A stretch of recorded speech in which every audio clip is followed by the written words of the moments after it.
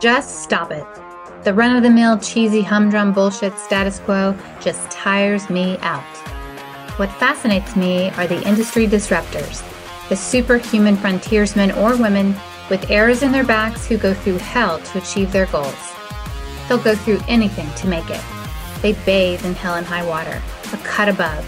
They're intolerant to mediocrity, the status quo, and yet they're the nicest people you'll ever meet. This is Disruption Interruption. Join me as we meet and learn from those mavericks, rebels, and business leaders that aren't afraid to piss off the establishment in order to make radical change for good.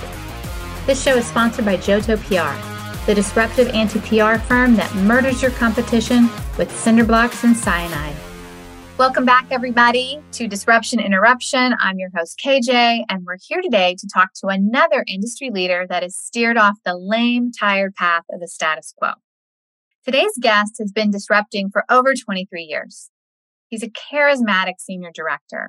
He's a global technology and innovation evangelist. We all love evangelists.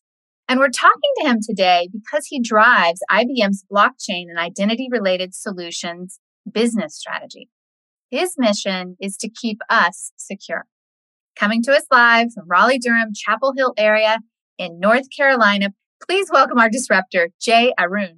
Thank you very much. I'm glad to be here and excited to share my thoughts here with you about innovation and disruption and how we can think of us living in a more secure place as work, at home, or wherever we travel. Well, security is a big issue today. It's a big button.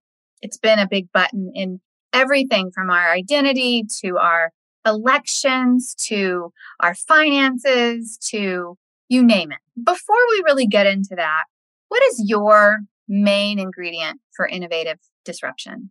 Yeah, so if I look at the disruption, why people have to come to innovation and disruption, it's the main ingredient is basically a problem that we need to solve for our business, our society, and anybody who lives in value to the society, community, and businesses is something that always driven by an intent, and that intent can drive the innovation, and that innovation can lead to a disruption.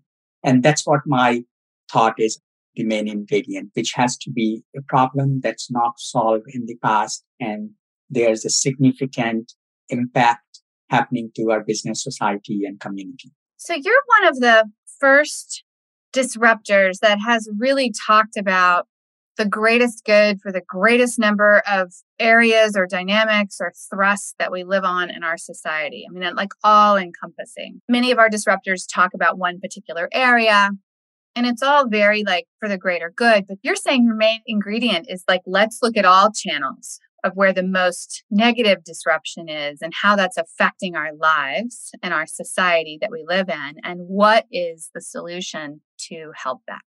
Absolutely. It's a pretty big goal, Jay. It is.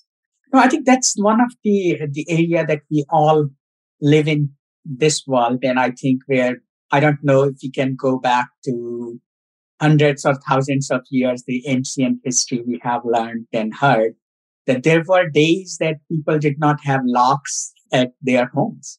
So I think I'm talking about those living in that kind of trusted society, trusted environment, and trusted workplace. And I think, is that possible in today's age? How can that be possible? So I think that's a thought we have to understand and see if we can do something with it. And I'd love to share my thoughts around it. Let's talk about that. Security does affect all of us globally in many different aspects. But, you know, in talking to you before, there's so many things going on that people don't even realize. And we have an ethical dilemma in this world right now. It's too easy to get over on others. It has long-term effects.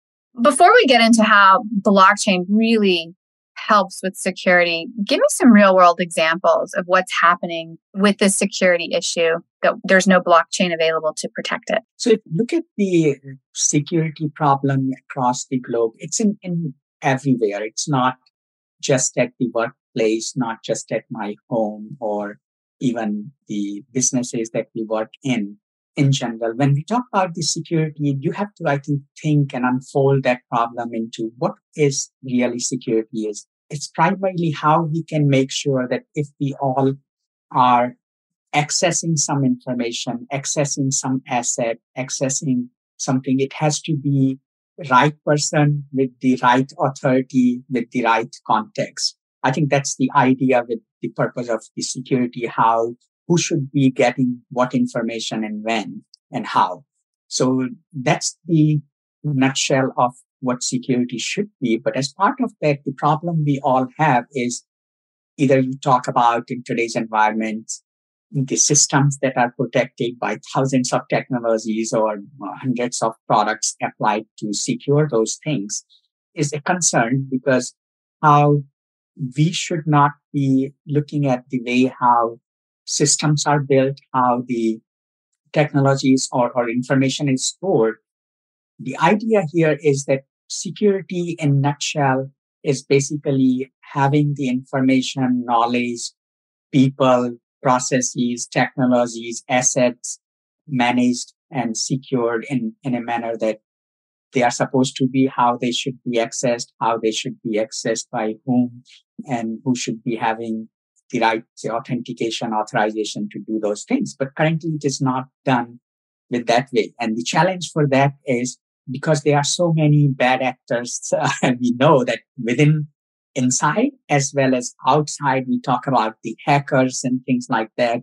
There are security breaches happening, as you know, to our like oil pipelines, right? So we can be getting disrupted by those kind of things. And there's ransomware attacks. And you won't believe that these cost of breaches that happens to the enterprises and most of the critical infrastructure that we talk about could be billions of dollars, right? If we look at some in that regard. So I think how these challenges are pervasive, it's all the way. Even we talked about early on the identity issues that we have. Identities are stolen. You name many of the major vendors, either banks or credit bureaus, or you can talk about any of the other, you can say, retail organizations where they keep their customers' information, their business partner information, how that's being accessed, who is accessing them, and how they are stolen. So I think there are lots of challenges. We can keep going on, but these are most in general from the business perspective. But I think there's the bigger aspect of the challenges, as we know, we live in. The challenge is broader than that around the security goes into multiple other aspects. That do you know who you are? So I think that goes back to the identity concept, right? So if there is a refugee who's trying to establish their identity in a new country, how that access is given, how that identity is given. So I think those kind of bigger and broader challenges we need to look at. And this all circles around with one thing I could say is trust. So trust is something that is, if I have trust, maybe I do not have to have those many security requirements. If that trust is not there, yes, I need to make sure that my information, my people, my technology, my business, my home is protected. So those are the things that we need to look at holistically, that this is a problem of trust. And today in the society we live in, I do not think we have a trusted society. No, we don't have a trusted society. And these are high level things that people know about. But you have very specific real world examples of things that you've seen, things that you've worked on. I'd really like for you to paint the picture for our listeners, because it's one thing to know about something. It's one thing to really know it. And not just their own identity or their own financial welfare, but other aspects that we don't have that trust that are going on around the world. Can you share that with us?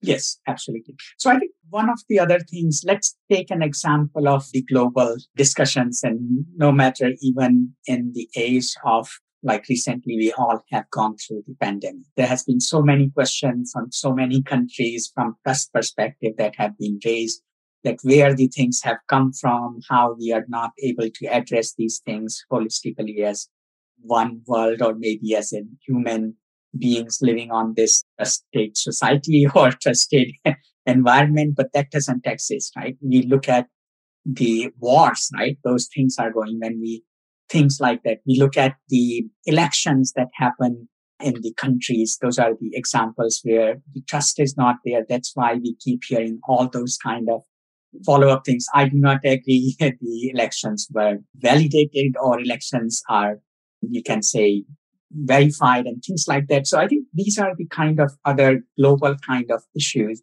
But I think looking at other examples that very specific to human beings and in day-to-day usage.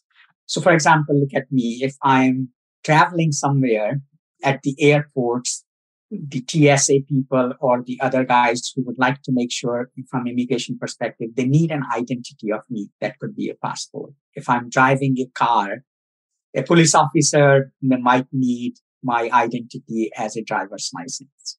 If I am going and applying for a loan, then a bank might need my financial history. If I'm applying for a job, I might need to provide my work history, right? If I'm buying a home, I think the same kind of things, right? For mortgage loan, I need to bring many of other attributes together. So I think one of the things that very specific example that in this case, identity is not owned by one of the organizations.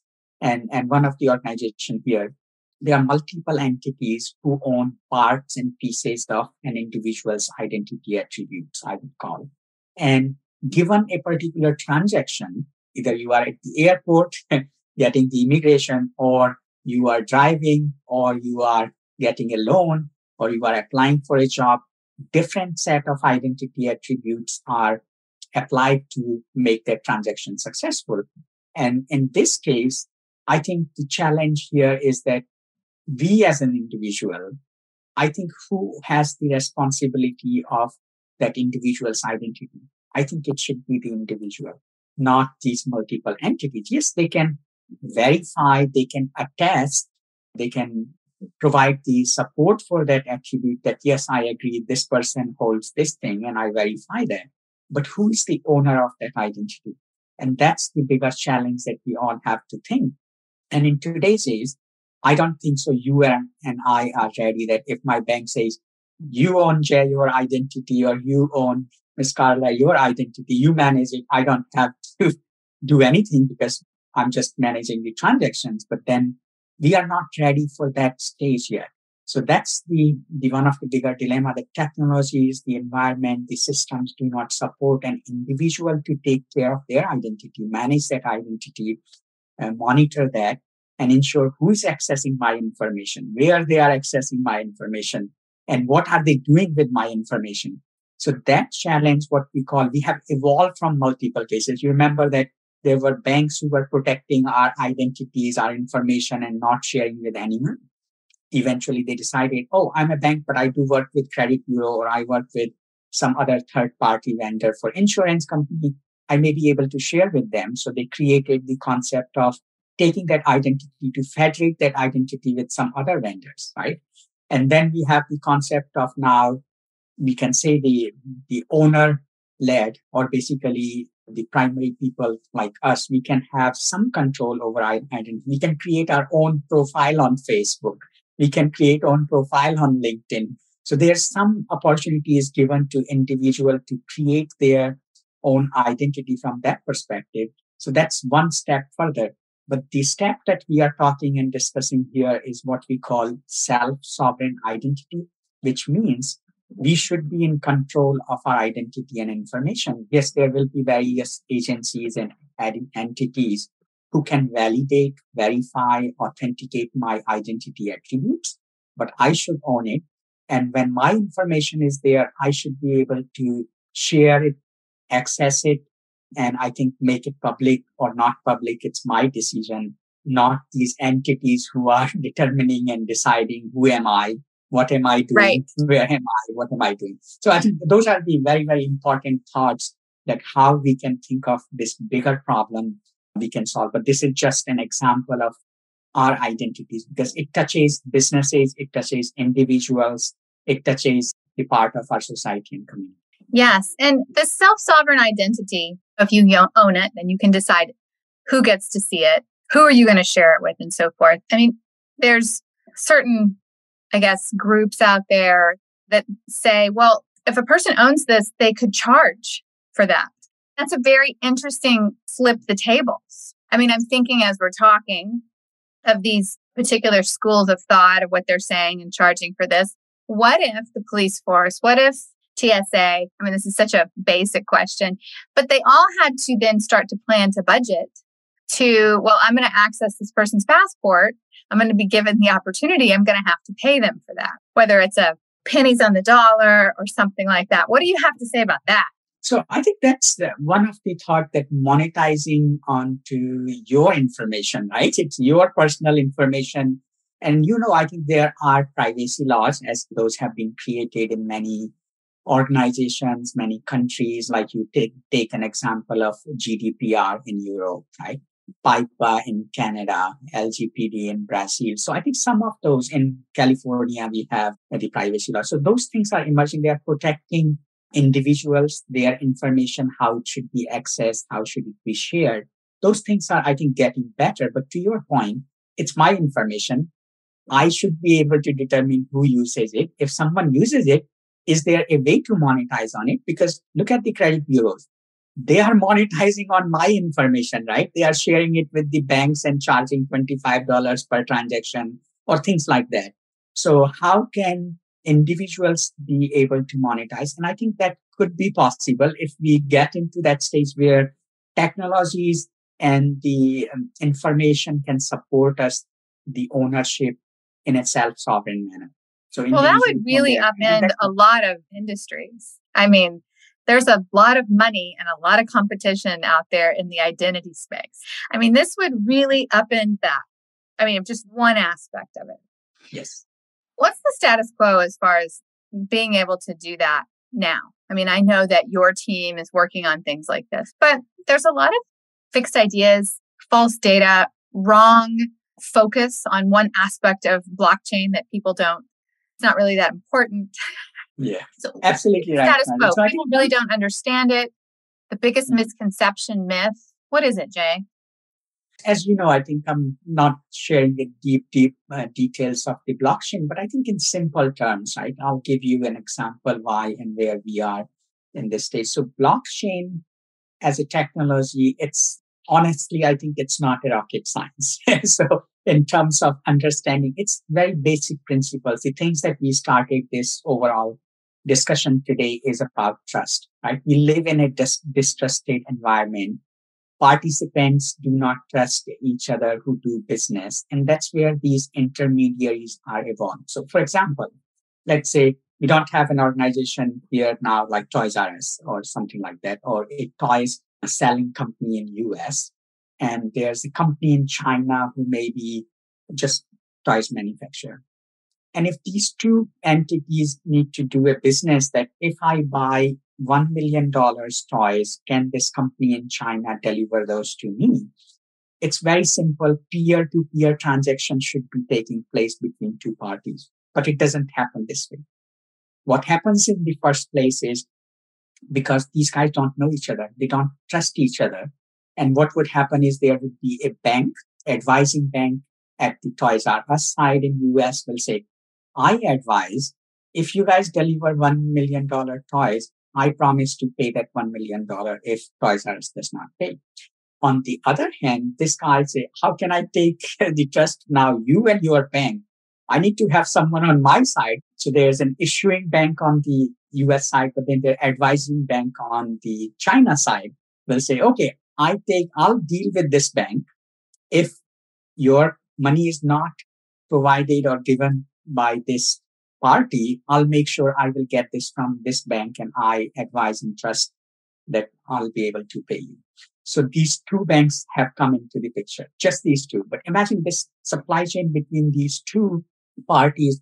There are freight forwarders, there are custom authorities, there are port authorities, there are warehouses, there are truck companies, there are shipping line carrier. Imagine there are so many participants in this, just between these two people, right? Goods are coming from this party to this party, and everyone has their own set of, you can say, responsibility in this transaction. It's just one transaction. But what happens in that transaction, every time anybody is doing anything related to this transaction, they are managing their own ledger, own system, own application, the old time ledgers that we used to have on paper that, okay, Mr. A took this much money from me and this date, and I got received this much money from this person. And then same thing, it's basically simple transaction. What transaction has taken place between party A and party B and party C? They keep their own logs, own ledgers, own records. And this creates a lot of inefficiency because think about just these two people. There are 100 other people in between these transactions. I just gave you an example of that process was letter of credit process. So in which these trust each other, these parties through the banks, but even the things are not all digital, not things like they are going through courier by mail. And instead of it should be taking like an hour or a few minutes. It's taking several days in today's time as well. You might be wondering, oh, our banks are automated digital. But honestly, believe me, it's still happening that way. So those are some of the basic fundamental challenges that we all look into a simple two people transaction or two business transactions. There are 10 different other vendors in between or more than 10, and everyone is managing their own record. And that's bringing inefficiency. It's expensive because everyone is managing their own systems and ledgers. And then we talked about the security part because it's wondering how one person is keeping my data because I don't know the particular warehouse or freight forwarder or shipping line carrier company, if they have information about my transaction, where they are keeping it, how open it is, how secure it is. I don't trust it. So that could be a vulnerable place as well for them. So I think all of those problems exist into the current environment, and you can apply that to a business and society or anywhere in a community that exists because we do all have these kind of disparate systems, applications, and our own things that we have been doing and then exchanging the information. And that is not really the right way to do it. And no. And not only that, I mean, you gave one example and then you talked about several others, but it's really on an exponential, like orders of magnitude scale. What can you talk about? What sort of solutions or cool things that you're working on to resolve this factor and really bring blockchain into the mainstream? So I think just taking that an example and then see what is the solution for that, how blockchain can help in that specific challenges. Imagine those ledgers that we have individually managing their own systems, applications, and ledgers. Can that be turned into a shared, replicated, or maybe permission or private? It depends. But I think a distributed ledger. So blockchain in a nutshell, it's a distributed ledger technology. What does it mean? So the example you and I have discussed a few minutes back is that imagine these two parties have just a distributed ledger. So they say, I want to buy $1 million toys. And then the other parties, yes, we may have to involve them. Like, for example, freight forwarders, shipping line carrier company, trucking companies, port authorities. They have to be involved. But what is their action? They take an action on that transaction and update that transaction in a distributed ledger. Same ledger, one transaction. Whatever participant has authority, they just touch their part and update that on one common shared ledger. It's not like multiple ledgers. Everyone is sharing their own and creating their own, managing their own. So what it brings is exactly solving that bigger problem that we have, because it brings trust in a manner, because how the blockchain technology, not going, but to the layman's term, what the word blockchain means is every time a transaction happens, a block of information is added to the system and it's chained with the previous transaction and it is encrypted. Every time you write onto the system, it's encrypted and it's chained with the previous activity. So what happens is that you can see the trail record. So you can audit it well, what has happened in the past. And one other thing is, once you have written something on it, you cannot remove it. So it's immutable, right? So I think that's the other part of that. And there are ways that how we can think of blockchain implementation is basically it's not just these two aspects, but how you can also enable some of these transactions based on the preset conditions. Based on the what? Have preset conditions. So like people might say, the word you may have heard is called smart contracts, right? So for example, Ms. Carla would like to sell a car for $1,000. And if there's other person who can assure that they have $1,000 and they can pay, I think the transaction can automatically be executed without having any people involved. So there would be, yes, legal contracts embedded into the transaction record. So as long as conditions meet, the transaction can automatically take place. That's the concept, what we call smart contracts. So that's the kind of capability that blockchain enables, that not only bringing the trust, bringing the immutability, bringing the security, and I think the distributed ledger concept altogether can bring some of the trust and transparency into the systems. And it can solve, I think, many of the problems that we have talked about early on. An example in just this digital supply chain concept.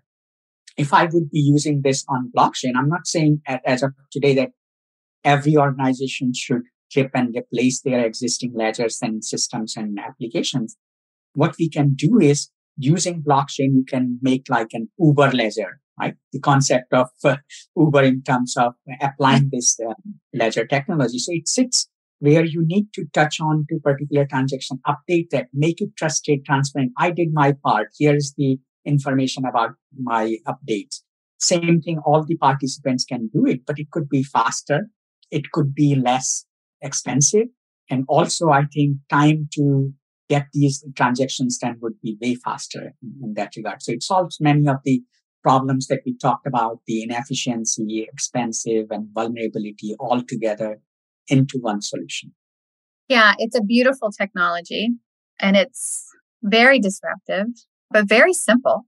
And you're doing work with IBM on this. What are your projections for blockchain getting more integrated into our society? Where do you see this happening more often, and then how it's going to be adopted in other areas over the next 5 to 10 years?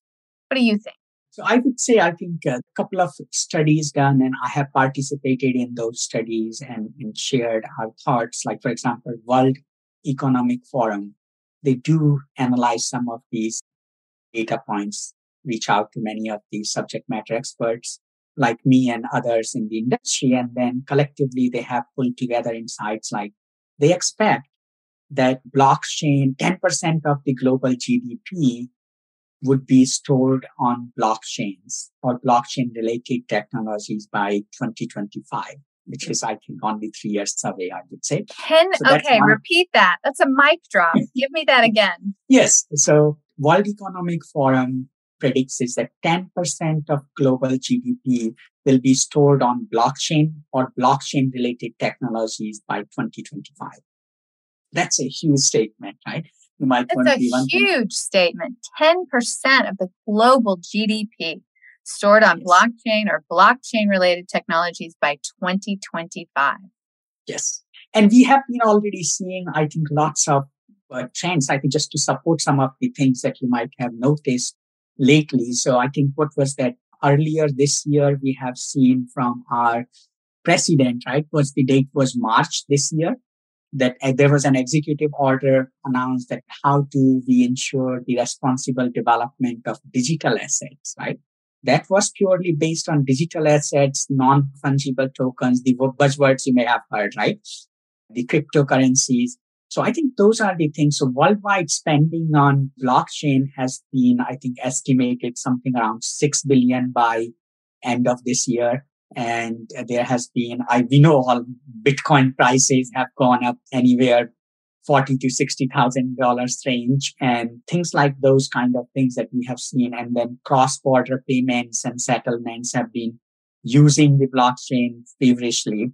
So I think those are a few examples, but just to touch on to how and where we expect, and a few more stats to share is that there's other study that some of our industry analysts like Gartner, they have published that By 2025, US or in the global countries would have about $176 billion of the business value added by blockchain by 2025, which would be, I think then it would be surging and exceeding to 3.1 trillion by 2030. So I think some of those predictions, I think we are not saying that they would be, I'm very optimistic how things are, because how blockchain is not, as we mentioned, it's not just a cryptocurrency business application.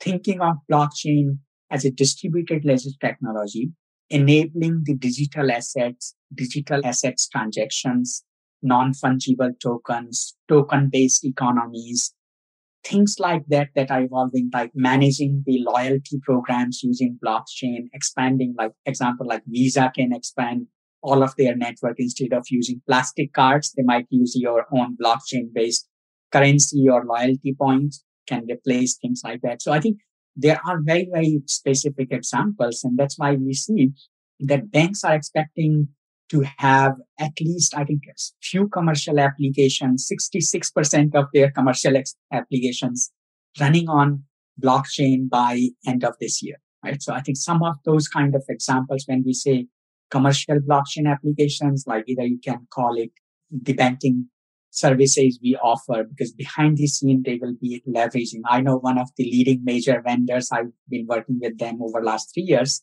one of the leading banks, they have 75 different use cases being explored using blockchain. So I think things like those kind of things, we must need to keep in mind how blockchain can be more pervasive. And just touching on some early on examples, I think you and I have discussed is elections. How can we use blockchain technology into creating the trust and transparency into the voting systems? I have a couple of my friends who have been exploring that, offering that as voting systems built on blockchain. Governments can accept vote by mail. I think this system even further bolster the security, privacy, trust with the virtue of its capabilities it has, right? So I think there are many, many examples that we think it will make impact directly to our businesses as well as to our society in the examples like voting, examples of digital identity concepts that we discussed a few minutes back, and many others in general. Well, it's well on its way, isn't it? Those were some fantastic stats that you shared with us. Jay, how did you become such an evangelist for innovation? Have you always been forward thinking, like little Jay, right? Did you always look at how things could be and possibilities that people never even thought of? So I think one of the things I would be saying that it's my humble, I think, approach to look at the potential things, how and where we can solve some of the problems as we started, I think, for the business, society, and things like that. And the examples, you won't believe I worked using this technology, but the technology is just a means. But one specific example I'll give you is a country like Rwanda, where we have many of the educational system is not on par like we have in developed countries. And some of the specific schools who do not have enough funding for their students, what they have been doing were manipulating the system to get more money for their schools. So the government was really puzzled with that. What should we do in this regard? So I think we have been working with K through 12 education system to bring all of the credentials on blockchain. So someone has made the right discussion, right decision, and those are recorded. You cannot fiddle with them. So, and then that trust and transparency that can be brought into our systems, our society, I think goes a long way. So to answer your question, I think my thought has been to really looking at the problems and I think what it could inspire for us to do something different, think forward, look forward. What could be the possibility that we can make something good for us as people we are living in this society, for our community and the places we work and our businesses. So I think that's has been my primary thought, and that has been inspiring for me to think differently, do something differently, and analyze things differently and help contribute my knowledge and insights to others. Yes, that's beautiful. Were you always like that when you were little? Did you always look at something and say? Not really. I think Yeah, some things you might have, some people have that curiosity from the daytime and early on in their life. But I think it has been evolved from I would say, in my middle school days to the high school. And I have always determined that I want to be an engineer initially.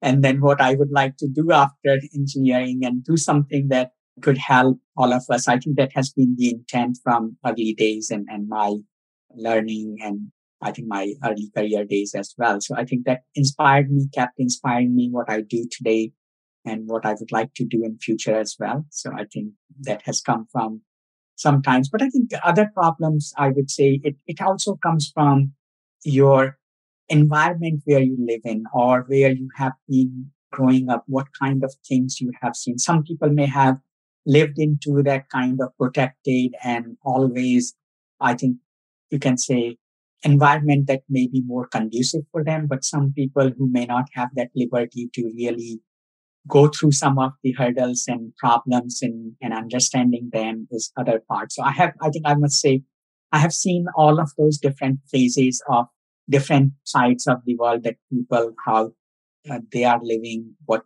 difficulties they are having or facing, and then how we have evolved through them and come up. So I think I can relate to some of the primary challenges to solve them and think differently, do things differently. And that has always been inspiring for me to a step beyond, which I think sometimes I see some other people may not see, but that has Right. been fortunate for me, I could say. That has been fortunate. Well, you've definitely grown up and come into the right era. The right era is disruption, and people are really looking at things differently. And I think you have to when you're dealing with blockchain. You have to look at those possibilities. There's no other way. You can't look at things the same anymore. Absolutely. Jay, what do you do in your own time? Like, what sort of passions do you have? Do you have any crazy hobby? What do you do? So I think as I mentioned, I think being inquisitive of these or basically curious about things. So I read a lot about the new things that are happening across the globe. I don't just read about the technology, but even things happening across the globe, what kind of problems we are seeing and is there any way. So majority of my time is, I think, goes into that part. But at the same time, I think I do have a family, so I enjoy time in the weekends and things like that with my family as well. But one desire always to do something different, share the knowledge, and bring the knowledge into the context. That has been one of my, you can say, priority as, or maybe you can call it as my hobby in general. That has been so. So I do that part, and I think that's the one of the area that when I was talking to you about hundreds or so CISOs or CIOs or other folks early on about this technology or about just this example. And we have been hearing same kind of concerns and challenges again and again from them. And they were saying, I don't understand. I heard blockchain is Bitcoin or Bitcoin is blockchain and what is different? I don't understand. So we help them. It's a common misnomer, isn't it? Yeah, exactly. So we thought, I think that would be a good idea to help our customers, our business leaders and friends in general, to help them what the technology can do magic for them, right? You asked earlier what things it can do. I think there are examples like, can we have decentralized exchanges? Can we have these zero knowledge proof technologies? Can we have, I think all the other things you are hearing, decentralized identities, decentralized financing, tokenization technologies, right? Non-fungible tokens. All those things are emerging and they are, I think, so inspiring. And I'm sure that one day you and I will have applications and that will be running on the backbone of blockchain. And I'm sure about that because how this technology is pervasive is it's really bringing that transparency. And we are not able to use that effectively today for many reasons because of the government influence, or we do not have the right compliance and regulations to put in place because we want to make sure the technology is built right, implemented right, and used for the right reasons. So I think those things are done with right regulation compliance. And once those things will be there, I think we will see a lot more adoption of this technology. But I'm always inspired to contribute to the team. And that's what I do in my spare time and whatever time spent or left, I spend that time with my family. That's awesome. So how can people get a hold of you? They have questions about blockchain. I know that you work with CISOs and CIOs and explaining this and so forth, but how can people get a hold of you and get more data? I think best thing is reach out to me on LinkedIn or Facebook or Instagram or wherever you find me, because I'm available on all those open channels. I'm open, and I think my LinkedIn is open. I'm an open networker. So if you have any questions, it's not like closed. You can only follow me. You can reach out to me. That's one of the other reason I kept it open, because people can have questions, and I have been reached out by different parts of the world and asking specific questions, and I have been able to help them. So feel free to reach out to me on LinkedIn or other places that you find, other social networks, and see I'm there, most of them, and majority of them I'm there. And I would love to help you or connect with anyone, whoever needs any more insights and knowledge. And my intent, as I shared, I love to share the knowledge and learn from all of you. That's awesome, Jay. Thank you so much. I think this has probably been one of the more enlightening conversations I've had on blockchain, and I've had several. I always learn something, but this really takes it to a whole new level, and it's a train that we can't stop. And it's one thing that I love, because in a digital age, there is this aspect of the trust factor, the security factor, and that being a suppression to people's ability to expand. And this particular technology is something that has been created and it's being pushed that really handles that to make the world a better place. So thank you so much for sharing that data. You are very welcome. I'm glad to be here on your podcast, and I love to hear more from the people who reach out to me. And thank you again. It was a pleasure to speak with you. You bet. That's a wrap, everyone. If you learned something today, go tell someone about this podcast and tell people to go disrupt their markets with a tidbit from this show. Thank you for listening to Disruption Interruption, where we transform lives, change consumer behavior, alter economics, and never accept the status quo. Ciao for now. Because we live in a highly litigious society, with America being one of the top litigious countries in the world, here's our legal disclaimer. This advice is not intended to be a substitute for professional public relations or legal advice. Do not disregard seeking professional legal, healthcare, or financial advice, or delay seeking professional PR or legal advice because of something you have heard here. Contact an attorney to obtain advice on any particular legal issue or problem. Use of this podcast or our website or any of its social media or email links do not create an agency-client relationship between Johto PR and the user.